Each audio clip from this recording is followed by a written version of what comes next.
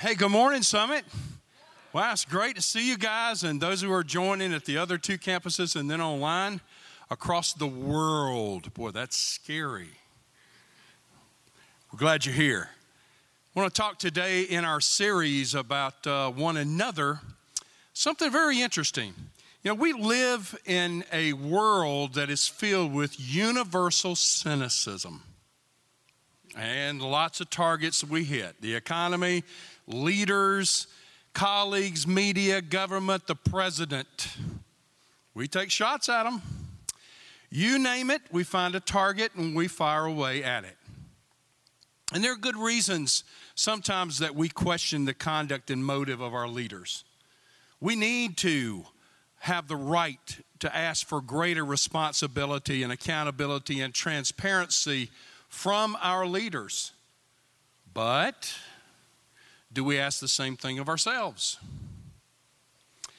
See, the strong feelings that cynicism brings, bitterness, hatred, frustration, easily flow through the veins of our country, and it poisons us into a pessimistic view of life.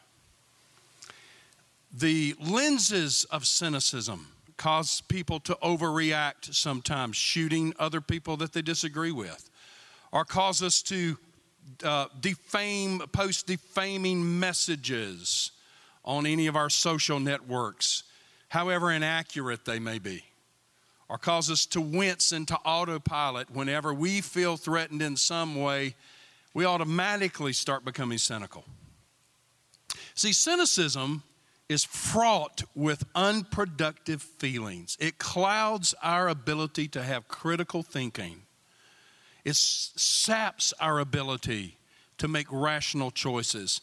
And perhaps the worst of all, cynicism is the sharpest aspect of it, is it robs our present.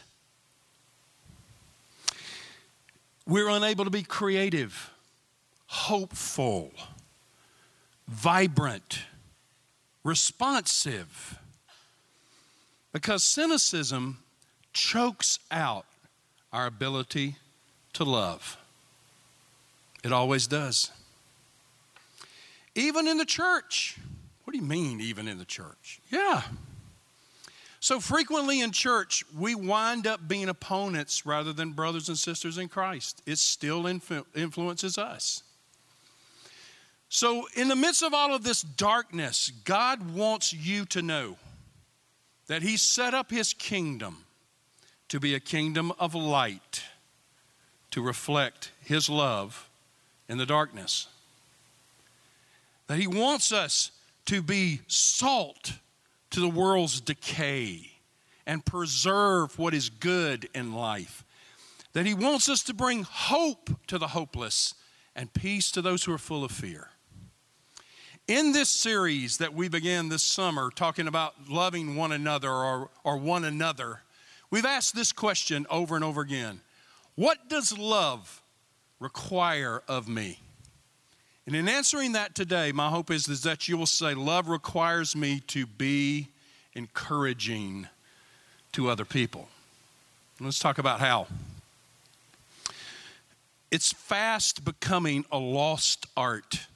The art of encouragement. We need it. We thrive on it. Encouragement has a huge impact in our lives. A word of encouragement from a parent can change the life of a child. A word of encouragement from a spouse can change a marriage. A word of encouragement from a leader can help somebody live to their fullest potential. And the Bible knows this and expresses this. In Hebrews chapter 10, the Bible commends us to be aware of how we encourage others. Look at what it says. Let us hold tightly without wavering to the hope we affirm, for God can be trusted to keep His promise. What's he talking about? In Hebrews 10, he's talking about what Jesus Christ has done for us in His death on the cross. It is the hope of salvation that we have.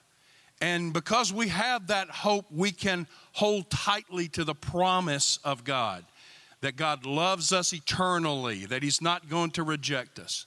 And then look at these words. Let us think of ways to motivate one another to acts of love and good works. People in our world need Jesus. They need love. They need to be affirmed. They're drowning in a world of cynicism and decay. We must be light to them. You see what it says? Let us think of ways to motivate each other to love and good works. And then he says this, I love this. And let us not neglect meeting together as some people do, but encourage one another, especially now that the day of his return is drawing near. The author of Hebrews is suggesting that we need each other. We need to be with each other. That's why we set you up into circle groups. That's why we encounter or encourage you to speak to each other, to get to know people. That's kind of a paradox because we open these doors and then open the outside doors and we say, go! And you do. That's fascinating to see how fast you go. And as you go by, we go, hey, good to see you. Hey, good to see you. You're gone. Find ways to encourage each other. This is what the scripture's talking about. Intentionally encourage each other. Because it says the days are getting harder and Christ is coming. I want to give you this definition. Hope this will help you understand. Encouragement is an expression to help someone have hope in Jesus, even when life is rough, because that's when we need it. When we're struggling in life, we need to know that there's hope for us. Regardless of whether you don't know him as your Savior or whether you are a Christ follower, we all need this because days are tough sometimes in our life. So I want to ask 3 questions today. Why do we need encouragement? How do we encourage others? And when do we do it? Very quickly, why do we need encouragement? Well, folks, we live in a world that is by its very nature defensive. We are walled up people. We hide from each other. And it's because of the things that have happened to us in our life that we become so defended in life. That's a historical reality. That is truth, and it started in the Garden of Eden. Adam and Eve lived together with God on a daily basis. They walked with God. They talked with God, saw God, touched God, had that kind of personal relationship with him. There were no walls, no distance, no tension. It was authentic and real, their life in this garden experience. But when they sinned against God, they began absorbing consequences for their sin. And one of the sharpest consequences for the sin that we experience in our life is fear, the emotion of fear. They didn't have it before their sin, but it became apparent afterwards. And we know it's so real because Adam's response immediately when he sinned was to flee and hide from God. He became full of fear. That's interesting. That the all-knowing, all-seeing God, and we try to hide from him. We do too. But God knows all things. And so in that garden comes the first question, and it came from the lips of God, and it was directed at Adam. And here's the first question of the Bible. Adam, where are you? And this is what Adam responded to God. Listen to what he said. I was afraid because I was naked, so I hid. There are 3 conditions, 3 things that you need to see about this. Adam said, I was afraid. He had a core emotion, and that core emotion was fear. As I've already said, it never happened until this moment where sin entered his life and it became a consequence. See, because before he walked with God, God was his creator. He had everything he needed. Listen to me, there were no marital squabbles. Can you believe that? That's hard to imagine. No fights, no problems. And those of you who are gardening your beautiful gardens this time of the year, let me tell you what their garden was like. They gardened without sweating, with no weeds. Can you imagine that? You can't even imagine that, can you? When I used to garden, whenever I went down a road with a tiller, I would come back and, are you kidding me? How many weeds there are? They come up out of everywhere. But not before this. There wasn't any problem. Food was perfect. His job was secure. He had purpose and meaning in his life. But then disorder and uncertainty and emotional stress and broken relationships and death began the process because of sin. All the perplexing questions about life came out of Adam's lips, and we ask the same thing today. Will life work out for me? Will I always feel rejected? Can I make it on my own? Will my marriage last? The common denominator for all of these questions is fear. Fear in our lives. I think it's fascinating that the one commandment that God gives over and over again in the Bible, more than any other time, 365 times, God says, fear not. Over and over again.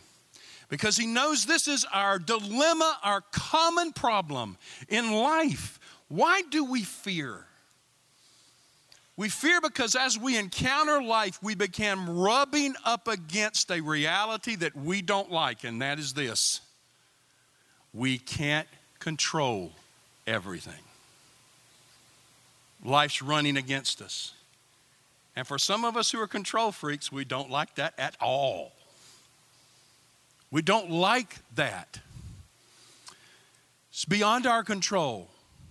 What's fascinating to me is that every time that we fear, and we can get some distance and look at why we fear, why we're having a problem with this fear, we gain an understanding that fear is impacting almost every decision that we have throughout our life. His common emotion was fear. Look at his common motivation. I'm not enough. I'm not enough. He says it this way, I was naked or naked. Here in the South, we just love that word, don't we? He realized his eyes were open. I'm not enough. I'm not adequate enough. I'm broken.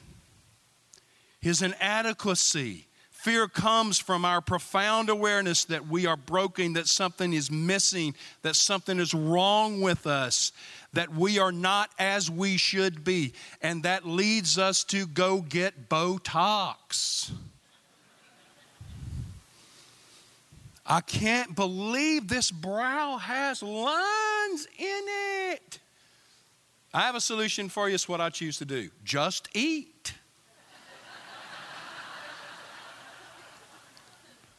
All of us become aware of our inadequacies. We all have problems. And that awareness begins translating into our lives the moment we begin understanding that we have feelings and our feelings can become ideas. Then we start interpreting everything through the critical spirit that's inside our head, our inner voice that's always criticizing everything we do. The fear of exposure becomes a part of our life. If you really knew me, the fear of rejection then tricks in, then you wouldn't love me. And fear becomes like cancer cells in our body. They intensify and multiply in our life. Can we handle life? Does anyone really care about me? Will I make enough money to survive? How will my kids turn out? And over, what if? You see? The motivation begins spiraling for us that we're not enough. And then comes a strategy. His core strategy, Adam's, was hide. Hide from God. He chose fig leaves and a tree to hide behind. Not a good idea. But that's the only thing he had. We have complex systems of avoidance. Oh my goodness. Satan embellishes this and is obliging to help you find ways you can hide how you feel inadequate. Money, fame, power, position, luxury, those are obvious. We got that. We know that's what we choose to hide behind. But there are more subtle things that happen to us, such as our unwillingness to look at our own accountability. We don't want to know about our blind spots. Our capacity to blame other people rather than really owning our own insignificance. Numbing out our fear of inadequacy in 1,000 different addictions that we choose to just find some temporary freeze of our fear. These are the dilemmas that are created by fear in our life. And we become a people that seek out shallow community, folks. We want to be around people that we don't have to be real with. That we can wear a mask or fake faces and just project what they need us to project so we don't become real. But deep inside us, inside your human heart is a desire. I wish people would love me for who I was, period. I wish I could be authentic. I wish I didn't have to fake it. I wish I didn't have to wear Spanx. I wish I could be real. We desire this. It's deep within us to be real.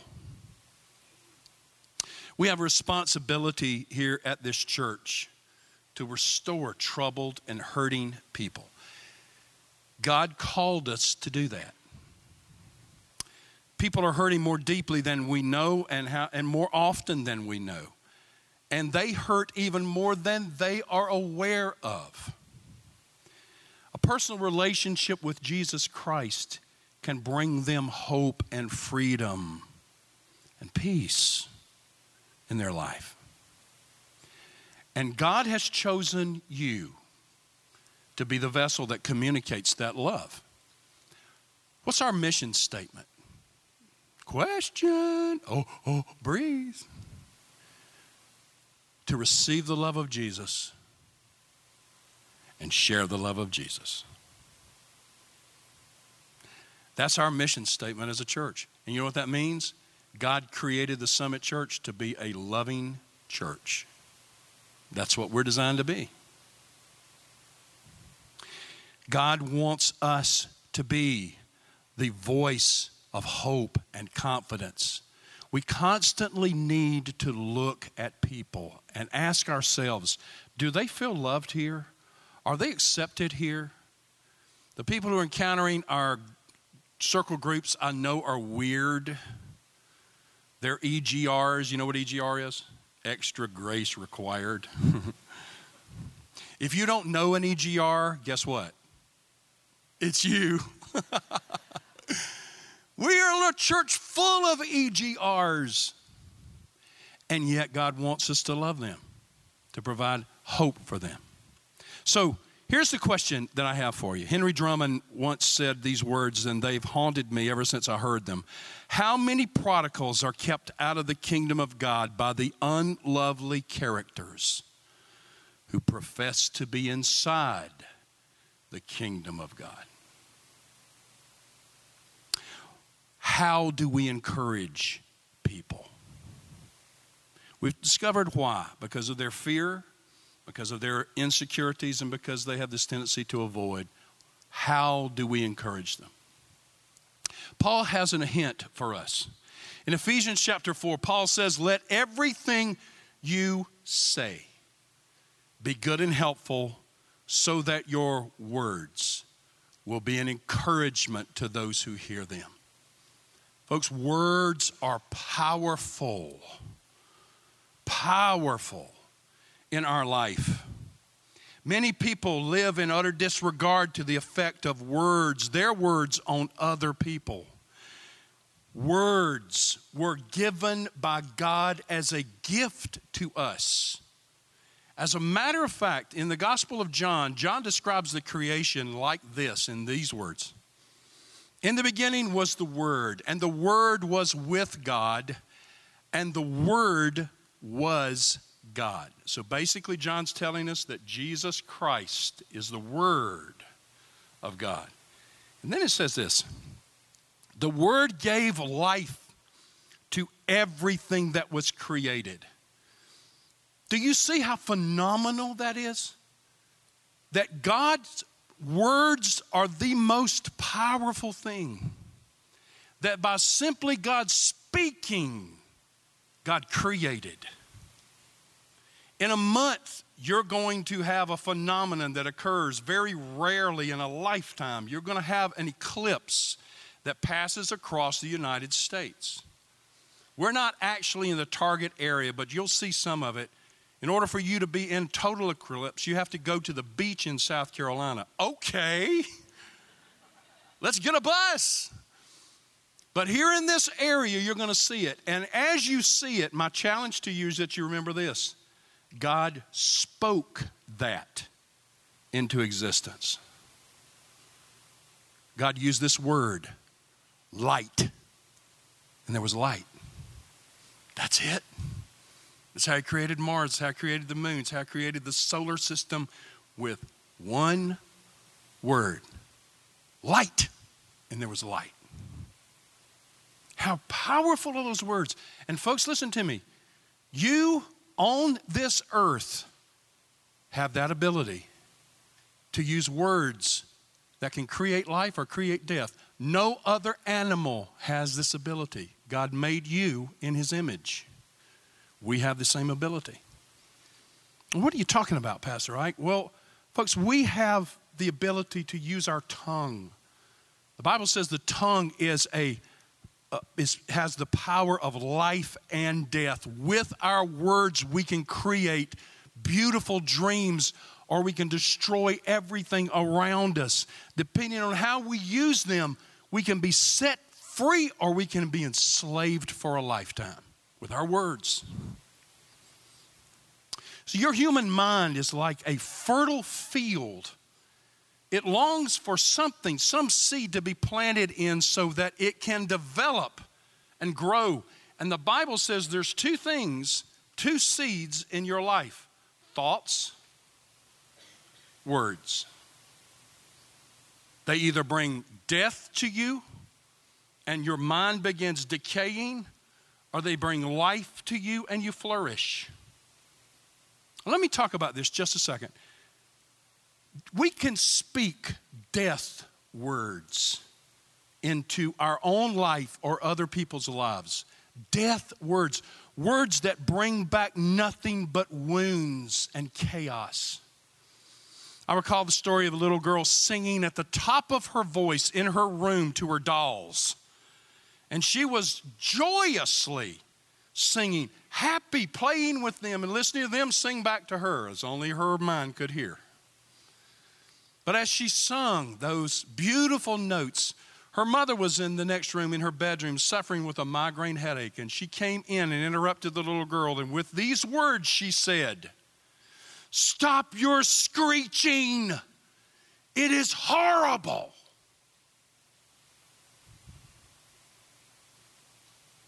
And for a lifetime, she never sang again. Her mother didn't mean to wound her. Her mother was hurting. But the death power of her words crushed that little girl's spirit.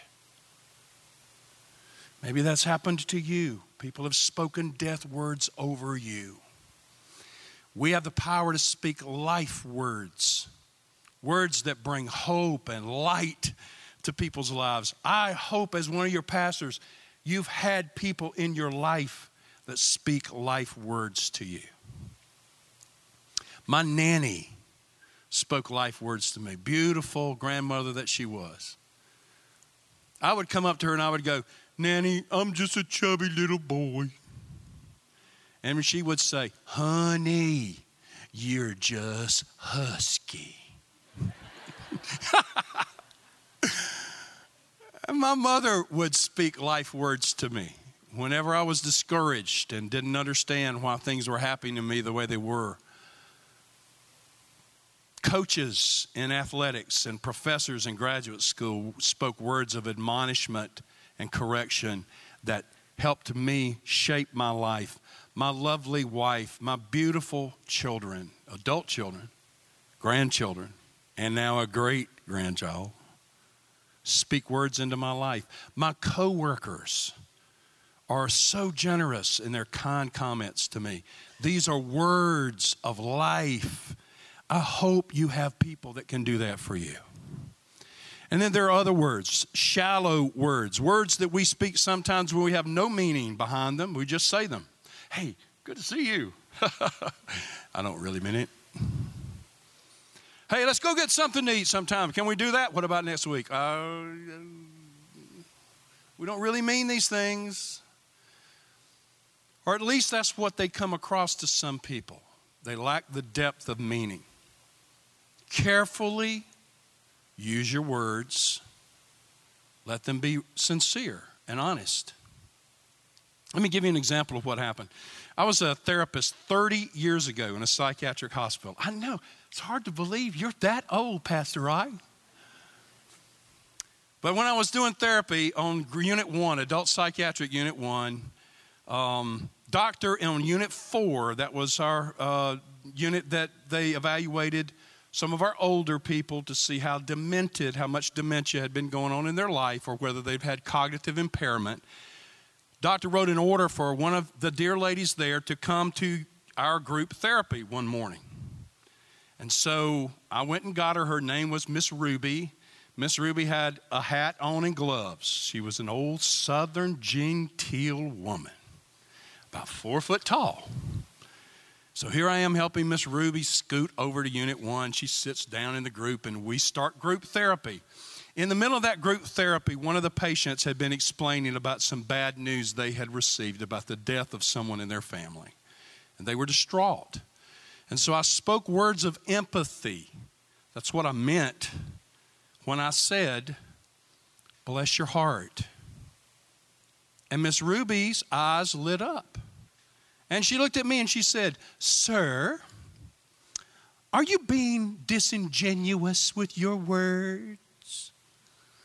And I said, no, ma'am, I don't think so. But thank you for joining the conversation. And then on the way back to Unit 4, I talked to her about what did you mean by being disingenuous with my words?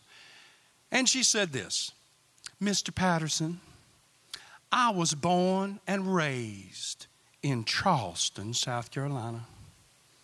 And here in the Deep South, whenever anyone says, bless your heart, what they're really saying is, you're so dadgum stupid.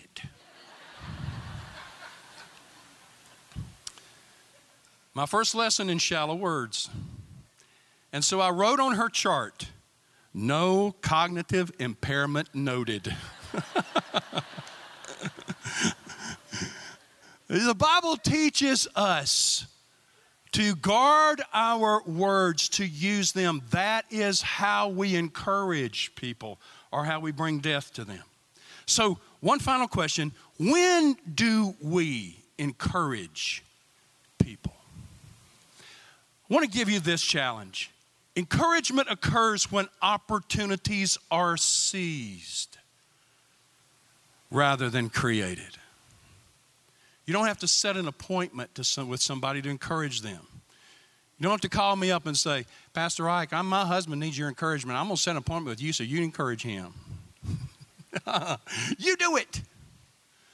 The opportunities are seized by us to share encouragement with people.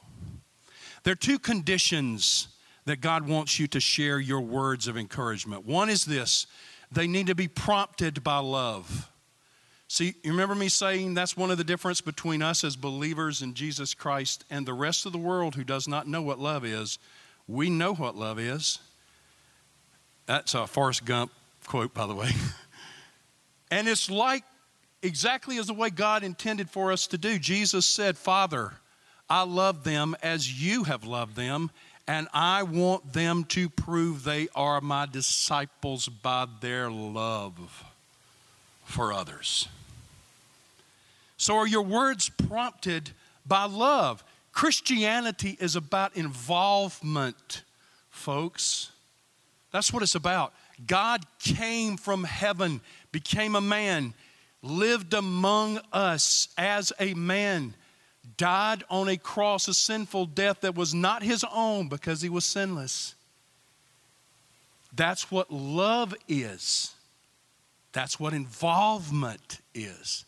And when Jesus ascended back into heaven, he gave us a commission as his church. He said this, laugh with those who laugh, weep with those who weep, encourage and restore those who are walking away from me, strengthen the weak. That's his commission to us. Our words come from a place of genuine love for God and people. I want to say this. Rick Warren said it, but I'm going to borrow it. People don't care how much you know until they know how much you care. Then you have a voice with them. Encouragement is not a technique to be mastered. It is a sensitivity that we pray for, to be aware. And here's a second condition. Words are directed toward fear, toward whatever they're struggling with. Often the solution that people with fear have or long for is just this: somebody understands me. They hear my hurt. They allow me to speak. They get in the coffin of my pain with me. They're willing to invest their life to lift up my head. People hurt everywhere, folks. Life crushes all of us. Problems overwhelm our world. But an encourager, it comes beside people and says two things. When you hurt, you're not alone. It is normal to hurt. And you can have hope. God loves you. That's what an encourager does.